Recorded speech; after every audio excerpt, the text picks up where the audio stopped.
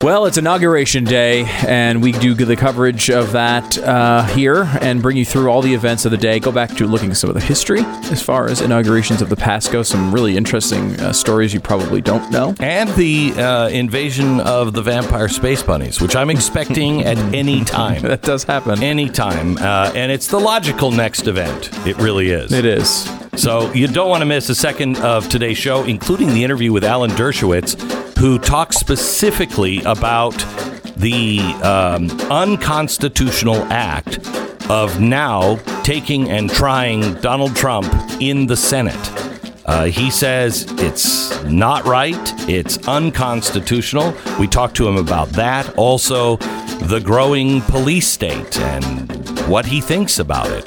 All of it today on the podcast.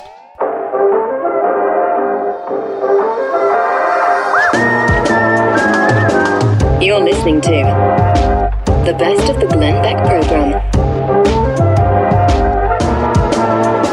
Holy cow, do we have a lot to share with you today. The left is calling for an army of citizen detectives to spy on Trump supporters and report anything. The Democrats have pledged to fight the Trump rule that ensures that banks will allow service to Republicans. They're going to fight that one? Huh. And it's an exciting day. It's an exciting day. Because finally, Donald Trump is gone. You know what I'm saying? And we now have a god replacing him.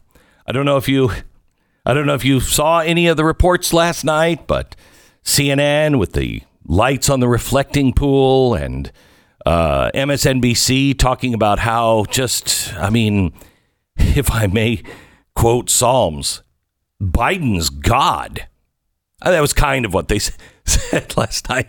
We'll give that to you. But first, I want to start with Donald Trump. It is really sad that in his farewell address last night, he had to actually list his accomplishments because nobody in the media has. So we wanted to play it because we think Americans should remember that he did a lot of good for this country. Now more than ever, we must unify around our shared values and rise above the partisan rancor and forge our common destiny. 4 years ago, I came to Washington as the only true outsider ever to win the presidency. I had not spent my career as a politician, but as a builder looking at open skylines and imagining infinite possibilities. I ran for president because I knew there were towering new summits for America, just waiting to be scaled. I knew the potential for our nation was boundless as long as we put America first. So I left behind my former life and stepped into a very difficult arena, but an arena nevertheless with all sorts of potential if properly done. America had given me so much, and I wanted to give something back.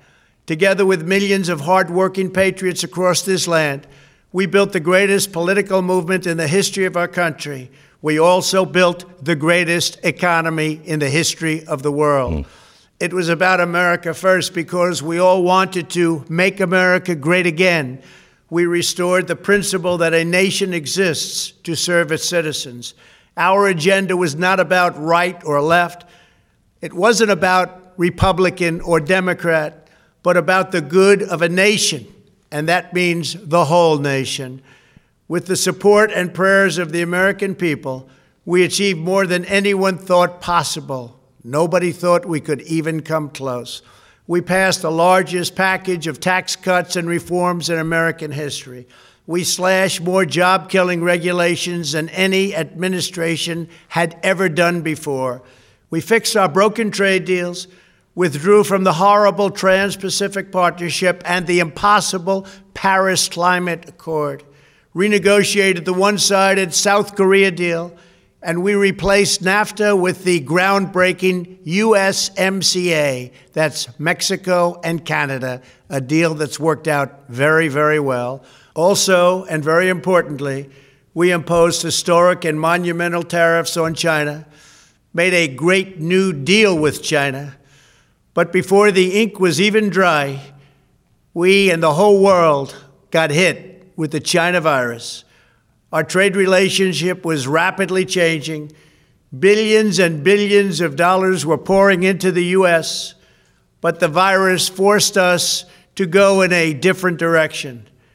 The whole world suffered, but America outperformed other countries economically because of our incredible economy and the economy that we built. Without the foundations and footings, it wouldn't have worked out this way. We wouldn't have some of the best numbers we've ever had. We also unlocked our energy resources and became the world's #1 producer of oil and natural gas by far. Powered by these policies, we built the greatest economy in the history of the world. We reignited America's job creation and achieved record low unemployment for African Americans, Hispanic Americans, Asian Americans, women, almost everyone. Income soared, wages boomed, the American dream was restored, and millions were lifted from poverty in just a few short years. It was a miracle. Stock market set one record after another with 148 stock market highs during this short period of time, and boosted the retirements and pensions of hardworking citizens all across our nation. 401ks are at a level they've never been at before. We've never seen numbers like we've seen, and that's before the pandemic and after the pandemic. We rebuilt the American manufacturing base, opened up thousands of new factories, and brought back the beautiful phrase, made in the USA. To make life better for working families, we doubled the child tax credit and signed the largest ever expansion of funding for child care and development. We joined with the private sector to secure commitments to train more than 16 million American workers for the jobs of tomorrow. When our nation was hit with the terrible pandemic, we produced not one, but 2 vaccines with record-breaking speed, and more will quickly follow. They said it couldn't be done, but we did it. They called it a medical miracle, and that's what they're calling it right now, a medical miracle. Another administration would have taken 3, 4, 5, maybe even up to 10 years to develop a vaccine. We did it in 9 months. Jeez. We grieve for every life lost, and we pledge in their memory to wipe out this horrible pandemic once and for all. When the virus took its brutal toll on the world's economy, we launched the fastest economic recovery our country has ever seen. We passed nearly $4 trillion in economic relief, saved or supported over 50 million jobs, and slashed the unemployment rate in half. These are numbers that our country has never seen before. We created choice and transparency in healthcare, stood up to Big Pharma in so many ways, but especially in our effort to get favored nations clauses added, which will give us the lowest prescription drug prices anywhere in the world. We passed VA choice, VA accountability, right to try, and landmark criminal justice reform. We confirmed 3 new justices of the United States Supreme Court. We appointed nearly 300 federal judges to interpret our Constitution as written. For years, the American people pleaded with Washington to finally secure the nation's borders. I am pleased to say we answered that plea and achieved the most secure border in U.S. history. We have given our brave border agents and heroic ICE officers the tools they need to do their jobs better than they have ever done before, and to enforce our laws and keep America safe. We proudly leave the next administration with the strongest and most robust border security measures ever put into place. This includes historic agreements with Mexico, Guatemala, Honduras, and El Salvador, along with more than 450 miles of powerful new wall. We restored American strength at home and American leadership abroad. The world respects us again. Please don't lose that respect. We reclaimed our sovereignty by standing up for America at the United Nations and withdrawing from the one-sided global deals that never served our interest. And NATO countries are now paying hundreds of billions of dollars more than when I arrived just a few years ago. It was very unfair. We were paying the cost for the world.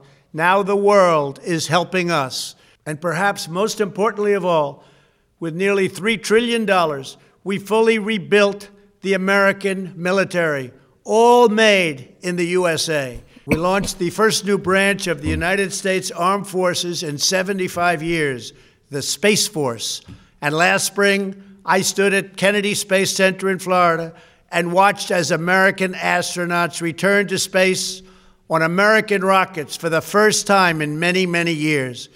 We revitalized our alliances and rallied the nations of the world to stand up to China like never before. We obliterated the ISIS caliphate and ended the wretched life of its founder and leader, al-Baghdadi. We stood up to the oppressive Iranian regime and killed the world's top terrorist, Iranian butcher Qasem Soleimani. We recognized Jerusalem as the capital of Israel and recognized Israeli sovereignty over the Golan Heights. As a result of our bold diplomacy and principled realism, we achieved a series of historic peace deals in the Middle East. Nobody believed it could happen. The Abraham Accords opened the doors to a future of peace and harmony, not violence and bloodshed. It is the dawn of a new Middle East, and we are bringing our soldiers home. I am especially proud to be the first president in decades who has started no new wars. Above all, we have reasserted the sacred idea that in America, the government answers to the people. It's an amazing list of accomplishments that most people, I would dare say, have not heard. It is a list that most people would listen to if you're on the left and say, not true. Those things didn't happen. Those things aren't true. They know things like the border security is true. And I think it's interesting that he brought that up as we have Honduras and Hondurans, thousands of them, on the way to the border, ready to claim their amnesty, which Joe Biden says he will give 11 million people amnesty in his first week. You're listening to the best of the Glenn Beck program.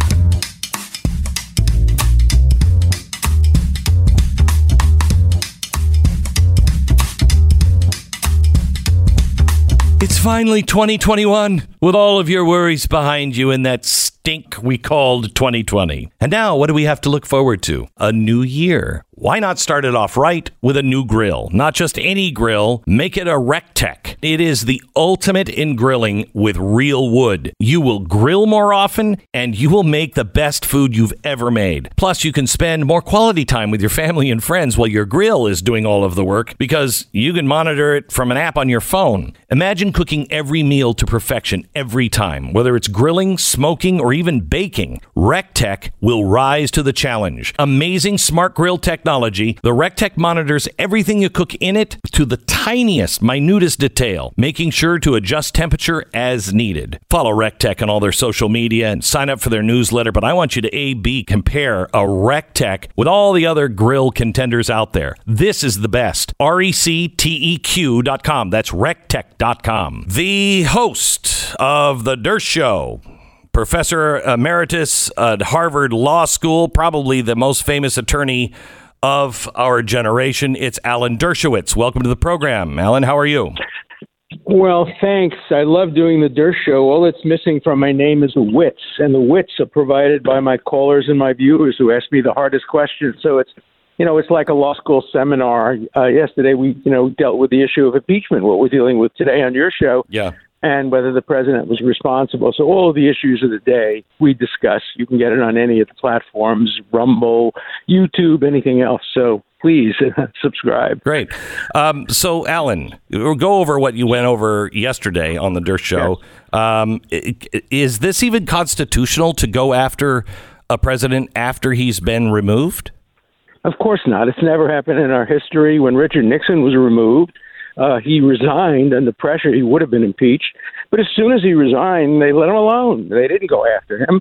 The Constitution says the purpose of impeachment is to remove somebody. He's out of office.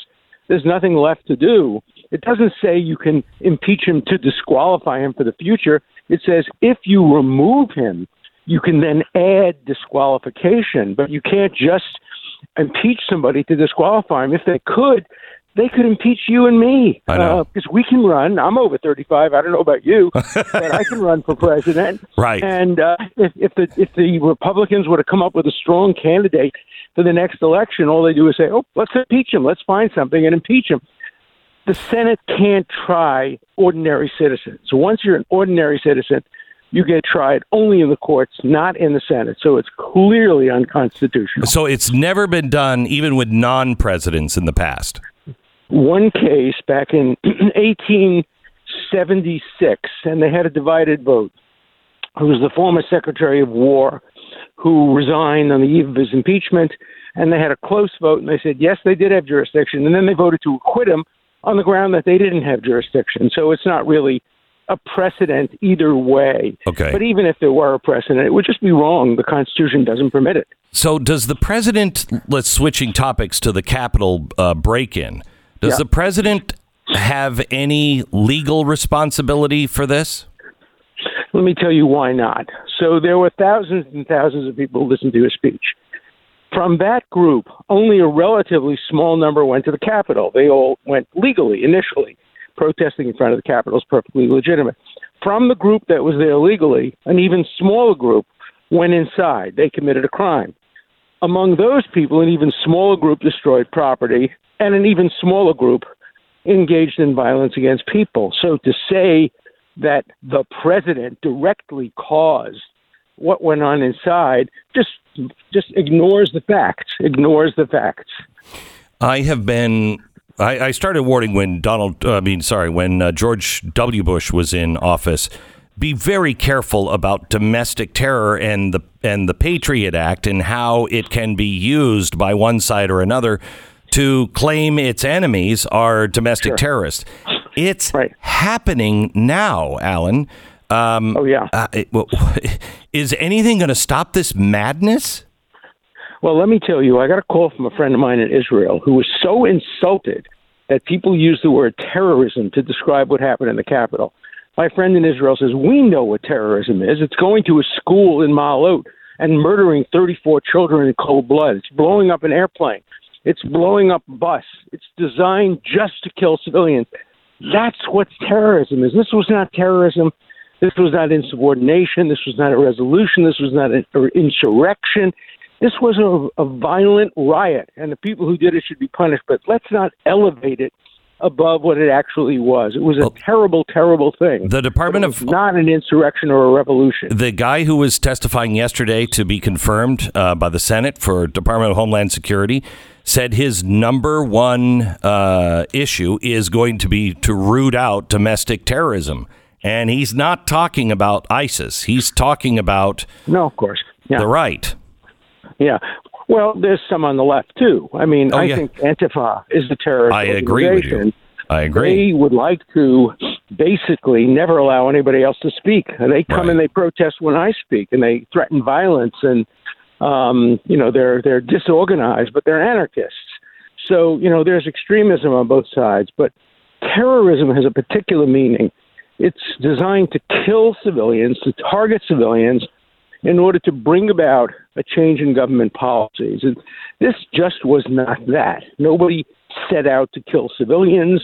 Tragically, they died along with police officers, but it was not an act of deliberate domestic terrorism. Now, there may have been among the group some domestic terrorists, some people who are part of a terrorist organization. That we'll find out through investigation. But remember, the president used two words, peacefully, patriotically. That was his message. Do it peacefully and patriotically. When he says that, he obviously was appalled when the people committed the crimes they committed, and they ought to be punished for that. One last thing, Alan, because I know you have to run, but I'm very concerned. The Democrats have now pledged to fight the rule, ensuring that banks will continue to serve conservatives. That is so disturbing. And they're talking now about the fairness doctrine to get rid of people like me who they say are inciting violence and domestic terrorism. Couldn't be further from the truth. And we are already seeing companies and everything else starting to back away, saying, it's just too dangerous of a situation. Can't be by your side. Well, it's just like McCarthyism. That's what happened in McCarthyism. The people in power said to private citizens, don't have any association with anybody who's red, pink, anybody who we accuse and think is not core American. And they did it. They established television restrictions, movie restrictions, blacklists, and we're repeating it. We're seeing it now on university campuses where they're trying to rescind the degrees of students who they don't like because they were associated with the Trump administration. They're trying to rescind my emeritus professorship, which I earned for 50 years of teaching, because I defended the president on the floor of the Senate, which was a great privilege for me to do as a constitutional lawyer. And there's no stopping them unless we stop them now, because they're our future leaders. So how do we? So how do we? Years from now, how do we do that? How do we do that? I use the word fight back. People will say, "Well, he must be asserting violence." Fight back is a metaphor. It just means that we have to resist and we have to answer in the marketplace of ideas. I fight back by writing articles and by being on shows like this and expressing my points of view. But we can't just take it sitting down. We can't just accept a new McCarthyism and a new form of censorship. That would be wrong for America, wrong for the First Amendment, wrong for our Constitution. And we have an obligation to be better than they are. Is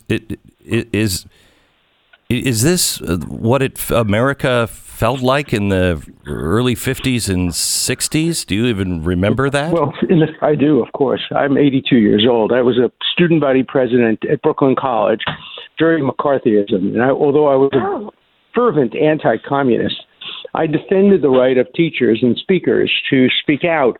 And I was attacked for it. People said, "Oh, you're a fellow traveler." No, I wasn't. I just believed in the First Amendment. So it is very much like the 50s, not the 60s. The 60s were different. But the middle 50s was very much like this when McCarthy was still having the power and control that he had. Alan Dershowitz, thank you very much. Appreciate it. My pleasure. You can follow him and watch his podcast, The Dersh Show. His website is alan-dershowitz.com, or follow him on Twitter at Alan Dersh. You're listening to the best of the Glenn Beck program.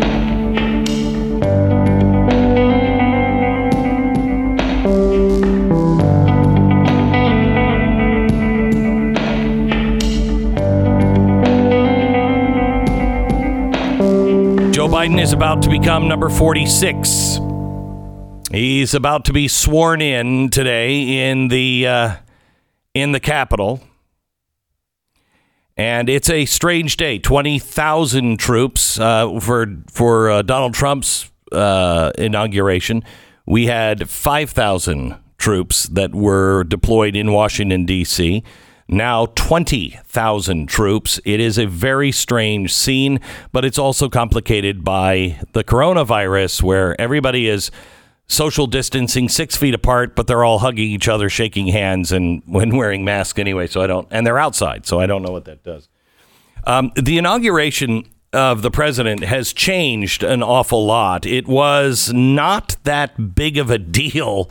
It didn't have all this pomp and ceremony that it does now.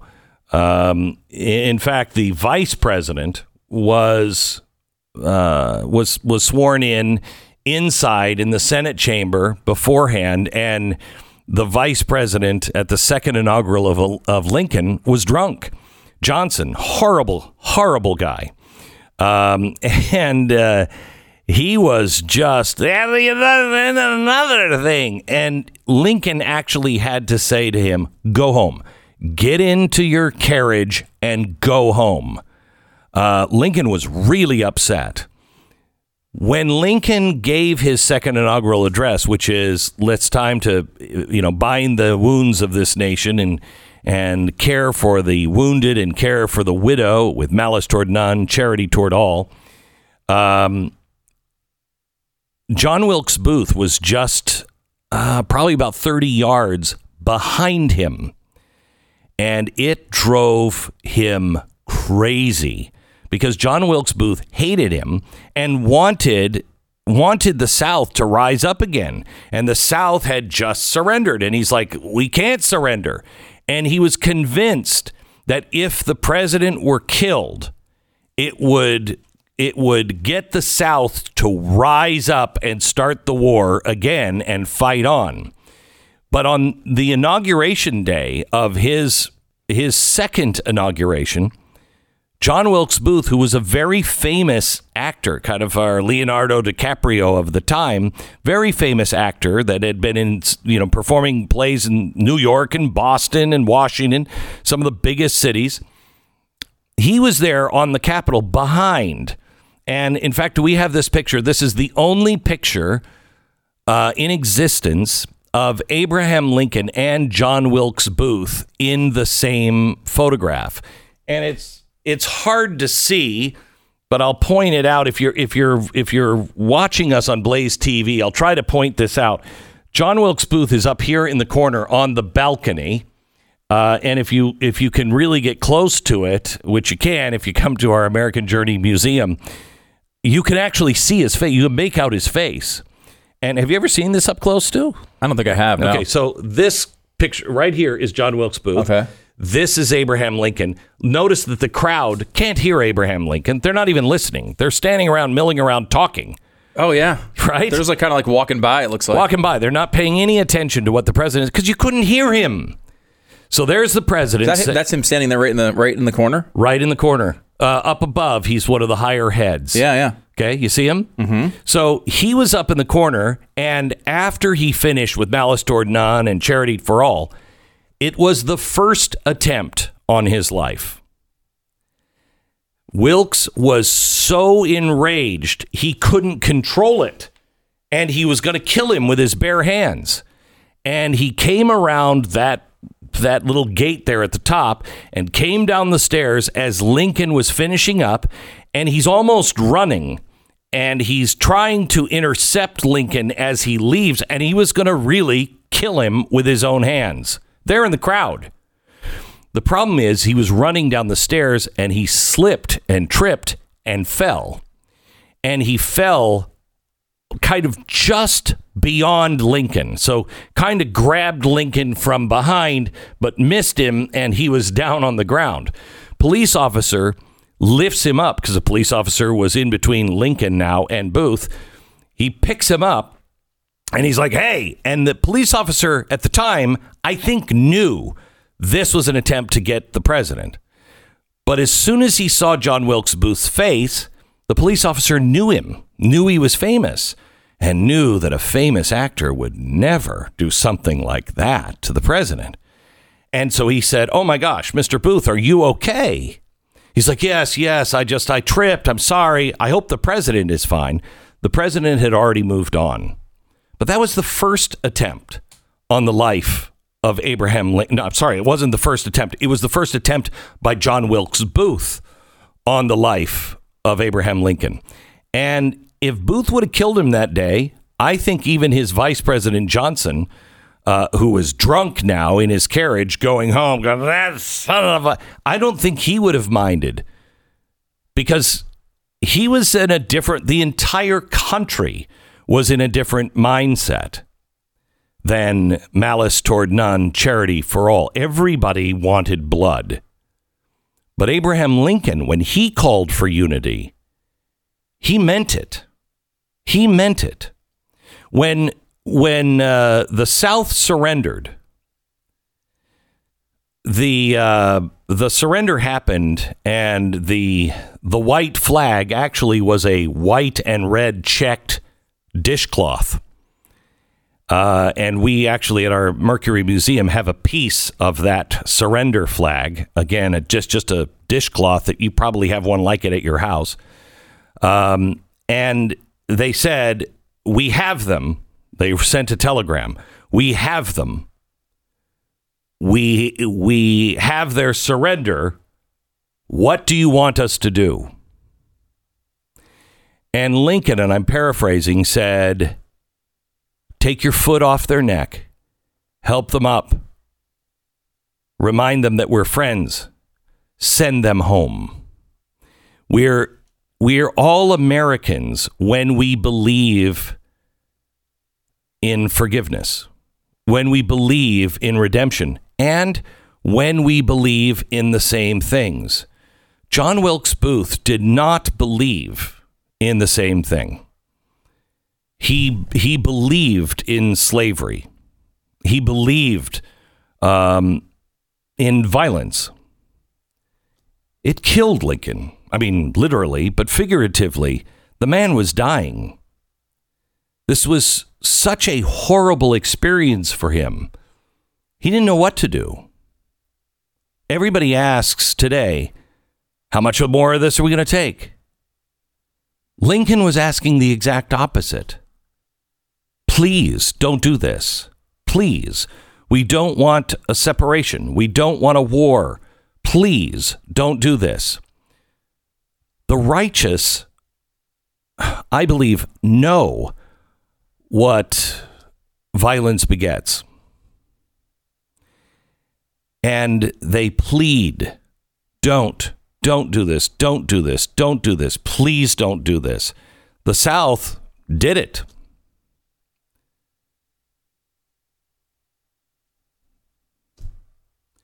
But the South was also rooted in evil in many ways, with the slavery thing being the issue. At the very first, it was about secession. A state didn't have a right to secede. The North thought, and Lincoln thought, and he was just trying to bring the Union back together so we could solve things and work together. But it was about slavery. By the end of it, it was absolutely about slavery. And it was about slavery at the very beginning in many ways.